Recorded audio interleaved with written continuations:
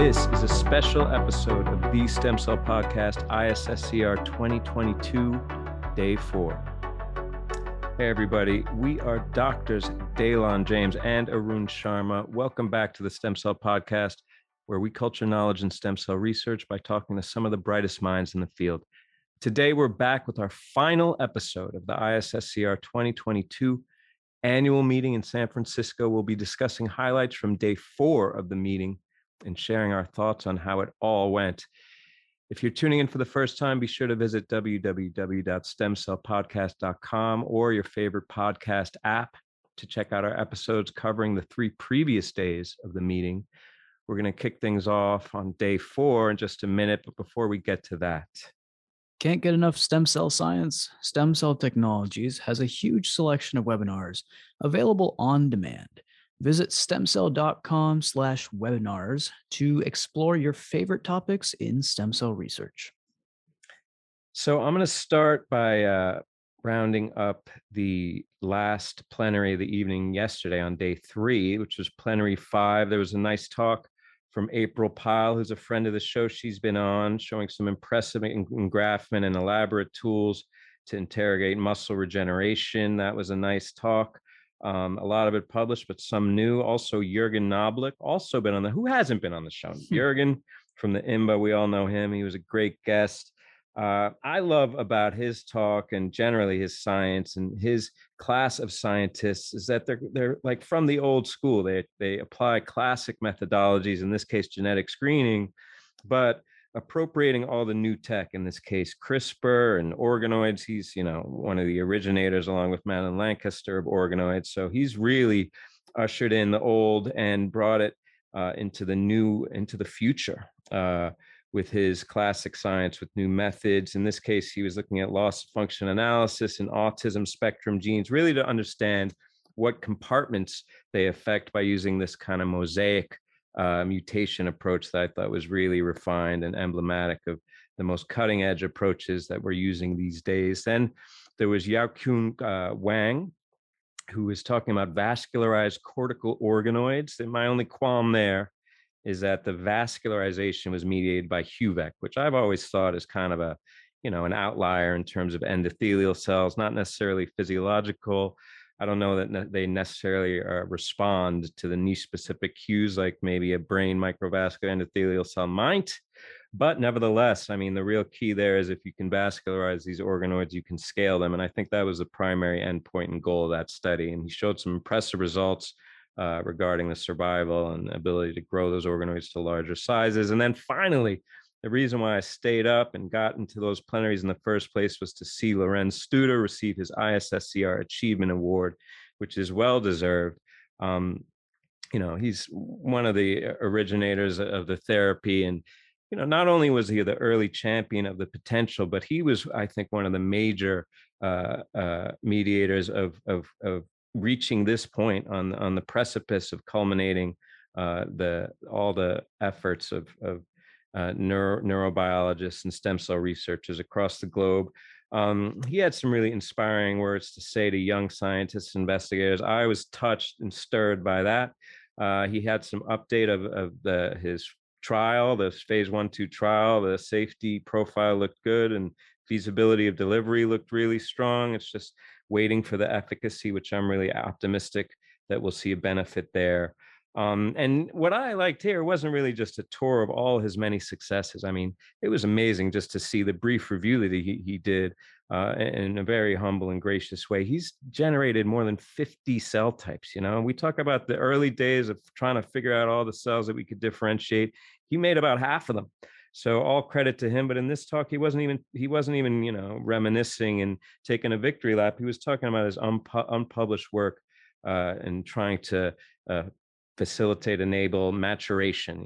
It's a real problem in the field as we get these immature phenotypes. He has this Gen Tonic cocktail, which was a bit of a laugh. He showed a cocktail on the slide to illustrate his point. But the Gen Tonic cocktail, it doesn't just get you turned up at the party.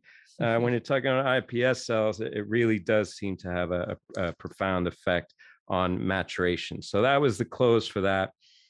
And then, after that reception the night before, I had to shut it down. Aruna, I'm sure you were out there in the streets, maybe at the German party that's legendary, but I was catching my Z's. What do you think, my friend? Yeah, it was very well deserved award presented to Dr. Studer. And I did see Dr. Studer and his lab enjoying and celebrating out in the town, getting some nice dinner at a local restaurant. That was refreshing to see. And yes, I did hit up the German party, the German Stem Cell Network's annual party, which is always a lot of fun. But after a night on the town, yes, I did attend the Saturday morning roundup session, the breakouts. I had to wake up early for that, but it was definitely worth it. I actually spent most of my time, all of my time really, in a single session, which was immunological responses to fight infection and disease. A lot of really cool talks utilizing stem cell models and stem cell therapies to address different infectious disease, viral illnesses, and so on. Dan Kaufman really got things started off on a nice note with this talk titled "Identification of Novel Regulators of Natural Killer Cell Mediated Anti-Tumor Responses." And this was very relevant because for some of the later plenaries that we'll get to in a little bit, a lot of his work has actually been spun into some IP that's being used for clinical trials and so on. So it's really a really cool example of true translation in the stem cell derived NK cell and IPS derived NK cell field. They're able to identify genes that, when knocked out, were able to make tumors more sensitive to NK cell attack, and really mention this CHIMP2A as a novel regulator of NK cell activity. When you knock out this CHIMP2A, it increases the NK cell mediated killing of glioblastoma, which is, of course, a tumor type that we talk about a decent amount here on the show, really severe in terms of its prognosis. But good to see that some of this NK cell work is being used to address that particular malignancy.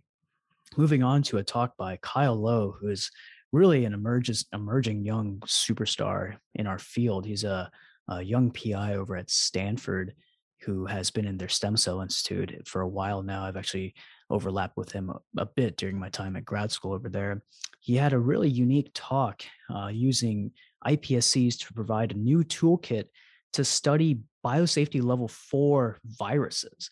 This is, of course, something that's relevant to the pandemic that we're in these days.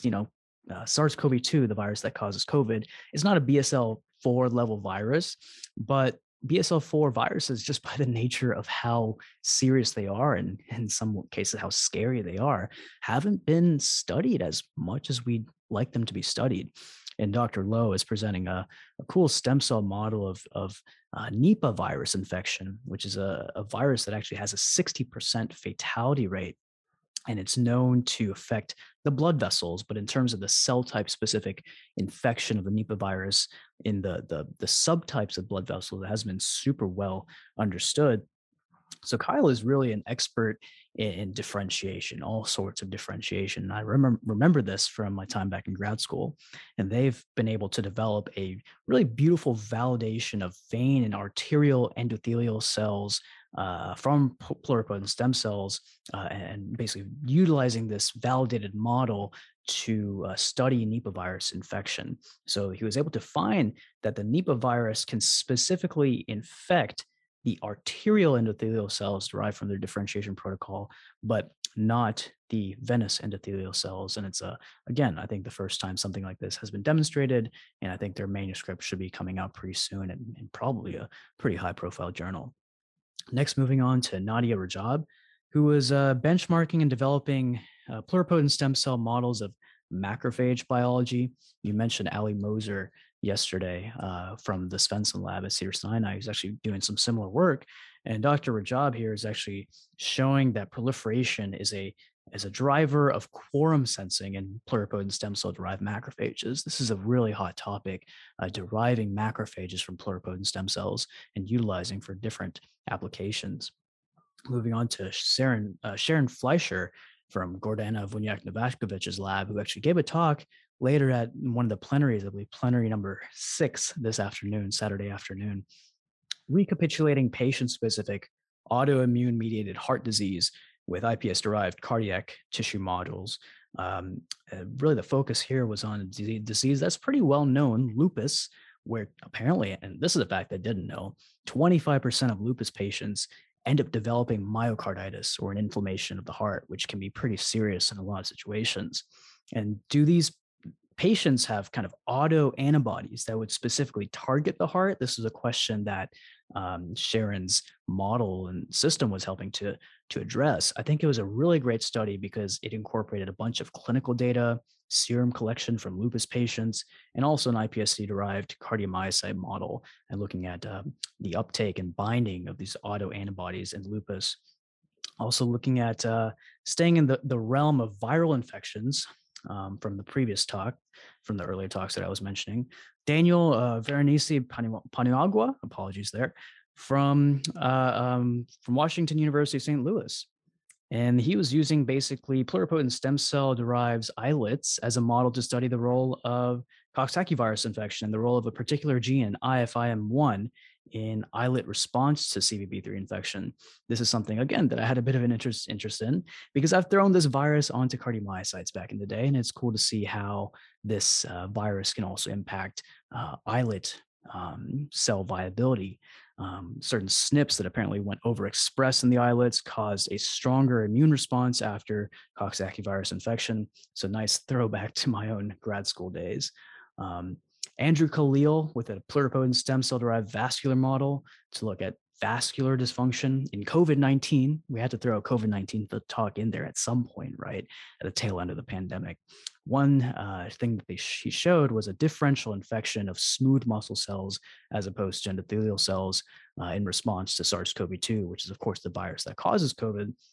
And finally, wrapping things up with Sina Bartfield looking at the infection in innate immune signaling associated with cancer in the gut. So, really nice overview of some topics that were near and dear to my heart when it comes to utilizing stem cells to study viral infections. I think this has been a very relevant topic of study that we've actually highlighted on the show quite a bit recently over the last couple of years during the pandemic. So that was cool to see the work being done in that field. And you capitalized on that, like many others in the field, pivoting your research program a bit to, demonstrate that COVID could infect cardiomyocytes derived from iPS cells. So yeah, near and dear to your heart, and a lot of action there. I spent my concurrent session in the CA, the clinical applications um, room, and there was more talks I'm going to highlight right here, but just very briefly, there's a lot of RPE at this meeting generally. And in this session, there was a talk by Andrea Barabino, who was talking about iPS-derived RPE in large animals. And I think this is a nice complement to all the other studies. Sally Temple working in the rodent, Kapil Bharti also in the rodent, but large animals, perhaps a better model of what goes on in human, given the scale, the size of the eyes, and the proportion of rods and cones is not exactly the same in rodents. So a need perhaps to examine this, although I still think that Temple's models for showing function of the cells was better, but still impressive work from Andrea Barabino. Then I caught a talk by Ran Jing, who's from Daily Lab, a travel award winner, talking about how they repurposed the story that they had. They had these easy T cells, the EZH knockdown cells that they showed a while back, could improve the differentiation to definitive fates, definitive hematopoietic fates from iPS cells. Here, they were taking that capacity for improved definitive hematopoiesis and utilizing it to create this kind of off-the-shelf T cell. They call them these easy T cells, CAR Ts, that they could, this is what we're talking about. It's very thematic in this meeting, is generate a kind of founder line that then could be applied off the shelf. This one wasn't allogeneic, but I think the key here is showing that you could get efficient generation of T cells, and you could engineer them so that they were CAR T cells and they function very similar to peripheral blood mononuclear derived CAR T cells. So it looks like, at least in principle, we have a product that could be made, a CAR T cell that could be made from iPS cells. And that's a major step forward, I think, because definitive and lymphoid differentiation from iPS has been elusive. Then there was a little bit of a twist for me. There was this talk from Elias Zambitis, who's from Johns Hopkins. He had way too many slides, He only presented half of his talk, which was meant to be about ZAV 939, not just a Wnt inhibitor, was the title, and talking about all the signaling that it does besides this more, I think, widely appreciated use in the Wnt pathway. And it aligned a little bit with what Austin Smith talked about earlier in the meeting, kind of deconstructing how this compound, specifically ZAV 939, can have effects on multiple signaling um, pathways and events. But the real key to me here that was so mind boggling is that I kind of got lost with this whole mechanism on the ZAV 939. But at the very end, as they were cutting him off and he was just trying to race to his final slide, he showed this amazing, Arun, amazing Mm, chimerism. Apparently, what ZAV 939 did in his specific turn maintenance, he called it turn media for maintaining a cocktail for maintaining IPS in a naive state. They contributed like bonkers chimerism injected into mouse, like a lot of the vasculature. He just showed a Z-stack and didn't really provide, I don't think, elaborate data on the degree of chimerism. But I really wish they had given him twice the amount of time, in spite of the fact that he went too deep on the turn. I really wanted to see what was going on with that chimerism. It was really impressive. I hope it's close to publication so we can get a look at that. And then there was again this idea about RPE, right? Generating RPE, although in this case it was a wrinkle. This was from Sabia Hasibekaroglu. Sorry if I mispronounced your name there, from Andres Nagi's lab. And this was interesting to me because they were tackling wet AMD. You know, all these AMD talks begin with there is a therapy for AMD, but only the AMD that's 10% of all cases. Wet AMD, in 90% of cases, the dry AMD, there's no treatment. But while there is a treatment for wet AMD, this kind of VEGF trap, this was an approach that obviated the need for repeat administration into the vitreous of these VEGF trap or other anti-angiogenic compounds. It was a means of delivering cells that then would continually generate this VEGF trap. And then they had this fail-safe mechanism as well with the suicide, and also a kind of hypogenic approach to make a universal cell line. So it was a kind of 3-in-1 approach to address wet AMD. And I thought that was very cool. And, you know, apart from other talks that I thought were also interesting that I'm not going to highlight, I thought this session was great and really emblematic of how so many groups are moving in parallel to address this translation, you know, and specifically in these hematopoietic delivery kind of constructs and RPE. So many talks about that at this meeting, Arun. absolutely. I mean, solid morning sessions here on the very last day. Even though it's a Saturday, we're still hearing some great science on a weekend, no doubt about that. Moving on to plenary number 6, the second to last plenary of the entire conference, which was titled Technologies that Model and Direct Emergent Cell Behaviors in Stem Cell Biology and Regeneration Behaviors. This was a nice set of basic plenary talks in contrast to plenary 7, which is very, very translational. Started things off with Alex Van Nieuwenarden looking at single cell rope ribosome profiling. This is pretty astounding. You know, the fact that you can do ribosome profiling on individual cells, and not only that, couple that with single cell RNA sequencing. I think this is poised to become a very, very powerful tool in the stem cell biologist toolkit. Moving on to Smita Krishnaswamy, who unfortunately had a couple of technical issues with her talk. But this is a little different from what we were used to. A lot of equations, a lot of math being thrown on the screen. I haven't taken math in a few years, so it was a little intimidating to me, but still a very powerful computational analyses that she's presenting. She's a computer scientist at Yale who's actually really interested in denoising single cell data sets, and was also looking at the deconvolution of calcium signal dynamics, which is something that's near and dear to my heart, certainly. Moving on to someone who doesn't need that much introduction, Gordana Vunyak Novakovic from Columbia, whose trainees and papers we have covered extensively on the podcast, including some of the work that she presented in this particular talk. Of course, she was talking about some of the work of Casey Ronaldson Bouchard, some of these organs on chips and multi organs on single chips, including the Nature Biomedical Engineering paper that Casey just published, where they're able to combine skin, heart, bone, liver on a single chip, and with a complex vasculature, complex cell types, complex media compositions that were in a single chip. Also, Naveed Tavakol was highlighted here, also a trainee in Gordana's lab, a former guest of the podcast, talking about his engineered human bone marrow with hematopoietic properties. This is an upcoming paper, an upcoming project of his, and a lot of other projects in Gordana's lab. So many cool projects going on over there, modeling ischemia reperfusion injury in a sex-specific IPSC context. Just so many cool things happening over there in Colombia in Gordana's lab. Also, a breast cancer metastasis model using this multi-organ chip. That's also super cool.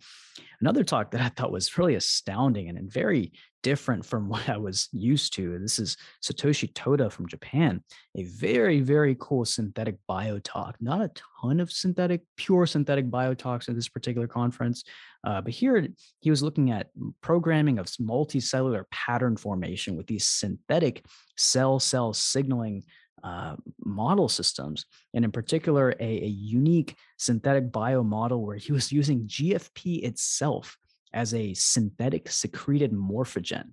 Really astounding, kind of mind blowing concept here how GFP and also a synthetic Notch receptor can be used to modulate and examine, morphogen gradients in a very simple pluripotent stem cell model. Something very different, but very cool to see. I know a lot of people were paying very close attention to that one.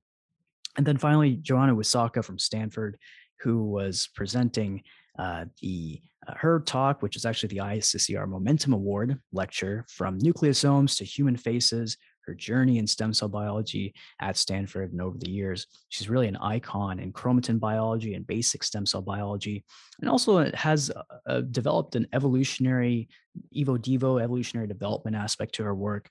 A lot of beautiful work using cranial neural crest cells to study human evolution, in particular primate evolution, is, I think, very well deserved. She's been an icon in the field, and I'm sure the years to come are just going to have so much more great work coming out of her lab. Yeah, and she's already really changed the game. And just, I really respect and appreciate her mind because she's one of those unique scientists who just is able to think along different directions. I remember when she came out with these really, I think now appreciated as seminal studies, it was, I don't think anyone was thinking in that box, and she did a couple of things. One, she came from this landscape of epigenetics and understood the tools and the importance of those regulators. But then she was able to apply it into a pluripotent stem cell system, which wasn't really her wheelhouse at that point.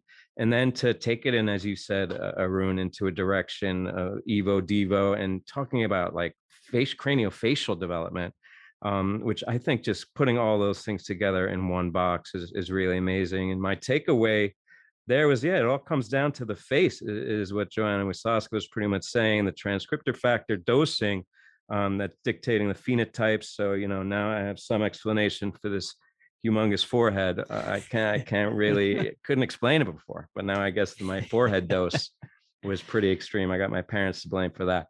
Um, but it was a nice, I think, short break there, which was, I think, the final break of this conference, I think, is worth noting, Arun, because it was a short break, so people didn't really have time to get away. And the whole plenary session there was out in the little refreshment break, and everyone had one last chance. Of those who remained, they had a last chance to, press hands and talk about how great it was to come together. That was really nice. Final parting there before we got back into the plenary to hear some words from the incoming president, Hai Fan Lin, who I thought importantly in emphasizing and voicing the society's goals, really touched upon how we need to integrate the global community. We need to recruit more Asian, Latin American, African people from the global stem cell community and integrate them with the society so we can get some, a more diverse group at this meeting and in this society. And of course, that's going to contribute to more great science. Then it was on to Donald Cohen. You might call it a puff piece, I guess, but I really got some tears in my eyes. Or was that you, Arun? Was it you crying or was it me who was It crying? I was think it both was of us. you who It was was both crying. of us. Yeah, I think it was a little bit of tears in both their eyes. It was a great just story and something I think we all need to hear from time to time.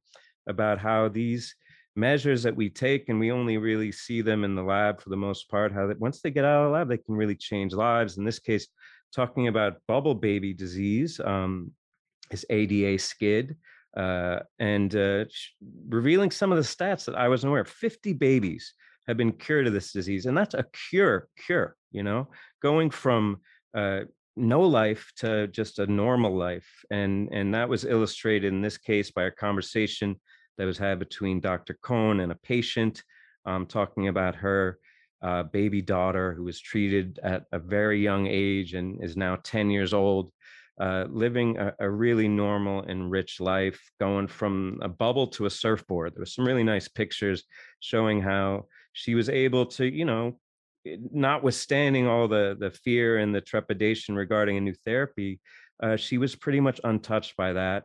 And even, contracted COVID and was able to respond to all her vaccinations, living the life that my kids are living. So that was really nice to hear. And I think all of us in that room need to hear that from time to time. So that was great. And a great segue then to Luigi Naldini, who is, amongst one of the godparents of gene therapy, perhaps the real icon behind it all. He spoke a lot about all the measures that they're taking in his group and many groups to improve genetic engineering, to make it safer and easier, to make it cheaper, to make it able to apply to a lot of diseases, perhaps less serious diseases where the cost benefit is not so complicated. Um, so that was great. And I can just imagine what it must be like. I can only imagine. I would love to one day know what it feels like to do something your whole life and then trail a talk where your developments have saved a life and made a life. So that must have been very gratifying for him, and I think the whole group. Then it was on to Masayo Takahashi, who is also another icon in the field, talking about her work with IRPE. She was, almost a decade now ago in 2013 that trial of iPS derived RPE was launched in Japan. Although it's been a bit of a rocky road, I think there was a little bit of spin, I would say, in her presentation in terms of how the course of those trials have gone. As some of those listening may remember, they went from an IPS only to a bank to an allogeneic. So those trials have progressed, and I think that there have been major challenges that emerged for all of us. But I think now, I guess doctors Temple and Barty, Kapil Barty and Sally Temple, have really caught up there, and I'm betting on them, frankly. But there's still a long way to go, and there's room for everybody to make a major contribution. And Takahashi certainly is one of the founders there. So it was nice to hear from her. Then there was I think, a really interesting story from Bob Valamir at Fate Therapeutics about off-the-shelf T and natural killer cells. And the thing here that was, I think, great, was his quote. He said, "5 years ago, this was a cartoon. Now we're closer to reality."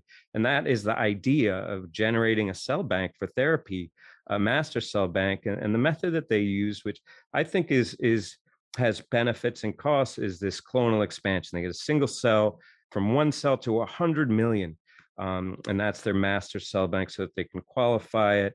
Although, just a note, that's 25 population doublings. And the idea there, the rationale, is that you'll have a clone.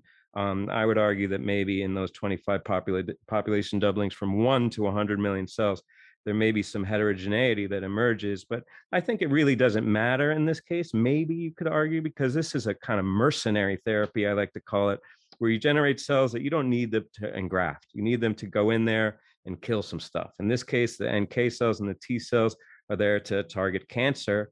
You just wonder about hematological malignancy from the actual graft. So I think you got to have some countermeasures there. I'm sure they've thought of that. Regardless, I think an impressive methodology. They've really scaled up and got to a point where they're ready commercially to apply these cells. So that was impressive and exciting. And then finally, Arun, I guess we're going to speak about this a bit, you and I both, but there's a story we've all been waiting for, and that was kind of forecast by Doug Melton early in the meeting from Gary Menninger. from Vertex, where they injected cells into the portal vein with immune suppression. They had a series of 2, then 5, then 10 patients. The first 2 patients, a safety dose, which is half of the target dose. And they've got both those patients they've delivered cells to, and they have a third patient that they've delivered at the target dose. Primarily, the data was focused on that first patient because the second patient is only out to about day 150, or that's all the data was shared out to. But that first patient showed really, really remarkable response, with effectively looks like a complete cure. Is insulin independent and has a normal H1C, and glucose monitoring, continual glucose monitoring shows a totally normal profile with very mild adverse events. And this was the patient that we read about in the Times. So we already knew, I guess, that this was going to be a virtual cure. The second patient, not as impressive. The third patient, we didn't really get any data on. But I would say I'm optimistic, as is the stock market. If you look at the ticker, Vertex is pumping right now. But I'm optimistic, even though there's surely going to be some heterogeneity amongst the population of patients that receive this therapy. Arun, pretty exciting stuff. What do you think about it? Very exciting. And I think there's a reason why they have these major clinical trials wait until the very end of the ISSCR to announce some of these results, just to keep people interested, keep people in their seats, make sure people stick around for the entire session and the whole ISSCR. And of course, we also have to mention Priscilla Chan, who gave a keynote address at the very end of that plenary, talking about just in general the great work that the biomedical research community as a whole is doing, and also that the ISSCR has done over the last 20 years and bringing therapies to patients. But yes, I think the focus really here was on the phase 1-2 early clinical trial results from Vertex, hinted by Doug Melton very early on in the ISSCR. And yes, the patient 1 results were absolutely astounding. We did get a reflection of that in the New York Times late last year, but it's good to see the clinical data, and it does correlate with what the Times piece did mention. This individual had an astounding response to this therapy. Patient 2 is certainly not as impressive, but I think this is enough to push this trial down the road. Very, very good to see. And moving on to, at the earlier talks from that plenary, I think were also very refreshing.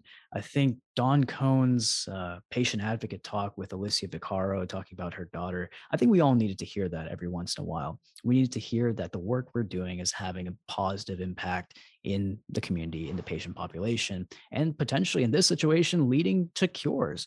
This is a story that was really personal, very touching to me as a new parent as well, seeing a child who is afflicted by this very serious, deadly disease, and now in all circumstances, for everything else, is quite healthy, surfing in Hawaii, as was mentioned in that particular session. But yes, I think the real beauty for this session to me was to see that these iPSC derived clinical products and therapies are really reaching trials, and they're having efficacy in a lot of situations, especially for the case of that one Vertex patient, that one iPSC derived islet patient. I think Fate Therapeutics is doing a great job. Blue Rock is on the road as well. Vertex is down the road. So this is happening. This is really exciting. And especially for, I think, the trainees out there who are in a generation of trainees who are seeing these things go into patients. And, a generation ago, we were just worried about making these cells. And now we're actually bringing them into people and having efficacy. I think it's so incredibly refreshing and powerful to see. And that's it. That's all we got for this year's ISSCR 2022. I mean, we'll leave you with some of our parting thoughts in terms of the big picture of the conference, both the science part of it, the social part of it, starting with the social part of it. And this is something that every single person in our one-to-one delegate interviews mentioned. They just wanted to see people in person. Okay, this was refreshing. We're social creatures, human beings. We are. It's no doubting that. And to see everybody in person, face to face, seeing old mentors, old friends, folks who are avid listeners of the show and have appreciated the work that we do here on the podcast to bring the science to you, and just that was just really heartwarming to see that people are listening to what we say and valuing what we say. So that was great. Thank you everybody for taking a close listen to this year's ISSCR roundups and also just listening to the podcast in general. And when it comes to the science results, the things that really stuck with me were one, these hypoimmune talks. Okay, this is coming up again and again, the idea of shielding cells, shielding therapies from immune attack. And I think perhaps combining that technology with some of the clinical trials in iPSC derived RPE, iPSC derived islet cells, I think that's really going to take these cell therapies to the next level. Also, the power of 3D models, next generation models, whether it's Gordana talking about her multi organ chips or tons of people talking about assembloids, which are not just limited to Sergio Pasca anymore. A lot of people across the world are adapting these next generation technologies to really great use and great application. And of course, the clinical trial results, in particular highlighted by Vertex. That was a defining moment, I think, in this field to show the efficacy, the astounding efficacy of iPSC-derived islet cells for treating type 1 diabetes. And can't wait to see what the future holds. Yeah, man, these therapies, they're working. It's so amazing. And I can imagine this must be uh, beyond the wildest dreams of a lot of the investigators who were at the meeting, the first meeting 20 years ago. So it's a nice, I think, 20th anniversary for the ISSCR. As Arun touched upon there, we're moving forward in terms of, our ability to approximate human embryogenesis, and we're using that for basic insight as well as for therapeutic application. It's such an exciting time to be alive and to be at this meeting. My final thought, it's a little bit out of left field, but I just noticed every talk I went to, this is not even a joke. It's a little bit funny, but it's not a joke. About 3-4 rows away from me, every time, Lee Rubin. I'd look up, I'd see Lee Rubin right there. So there's one of two possibilities here. Either Lee and I have the same instincts about what sessions to go to and where to sit in the room, or Lee Rubin, you're stalking me. And if that's the case, my friend, and you're listening now, please come be on the show. All you had to do was ask. And if it's not the case, if it's the former, I think I'm in the right company there. Lee, you got the right instincts like me. Let's get together on a collabo, maybe put something together for ISSCR 21st anniversary. But we'll be back before then with another episode. But that brings us to the end of our ISSCR 2022 episode series during the meetings here. We've met a lot of people, had a lot of fun, and we already can't wait until the 2023 meeting in Boston, Massachusetts. Don't forget to subscribe to our newsletter at www.stemcellpodcast.com. You can also reach out to us on Twitter at stemcellpodcast or via email at info@stemcellpodcast.com with feedback. As Arun said, to all you guys that we met and that are fans of the podcast, it's been so great talking to you and, getting that fandom. I mean, we need it. As far as we know, we're talking to each other, but it turns out there's a few out there who like the show. We hope we can continue to bring it to you, and we will have another episode for you very shortly. Thanks again for listening. Bye-bye.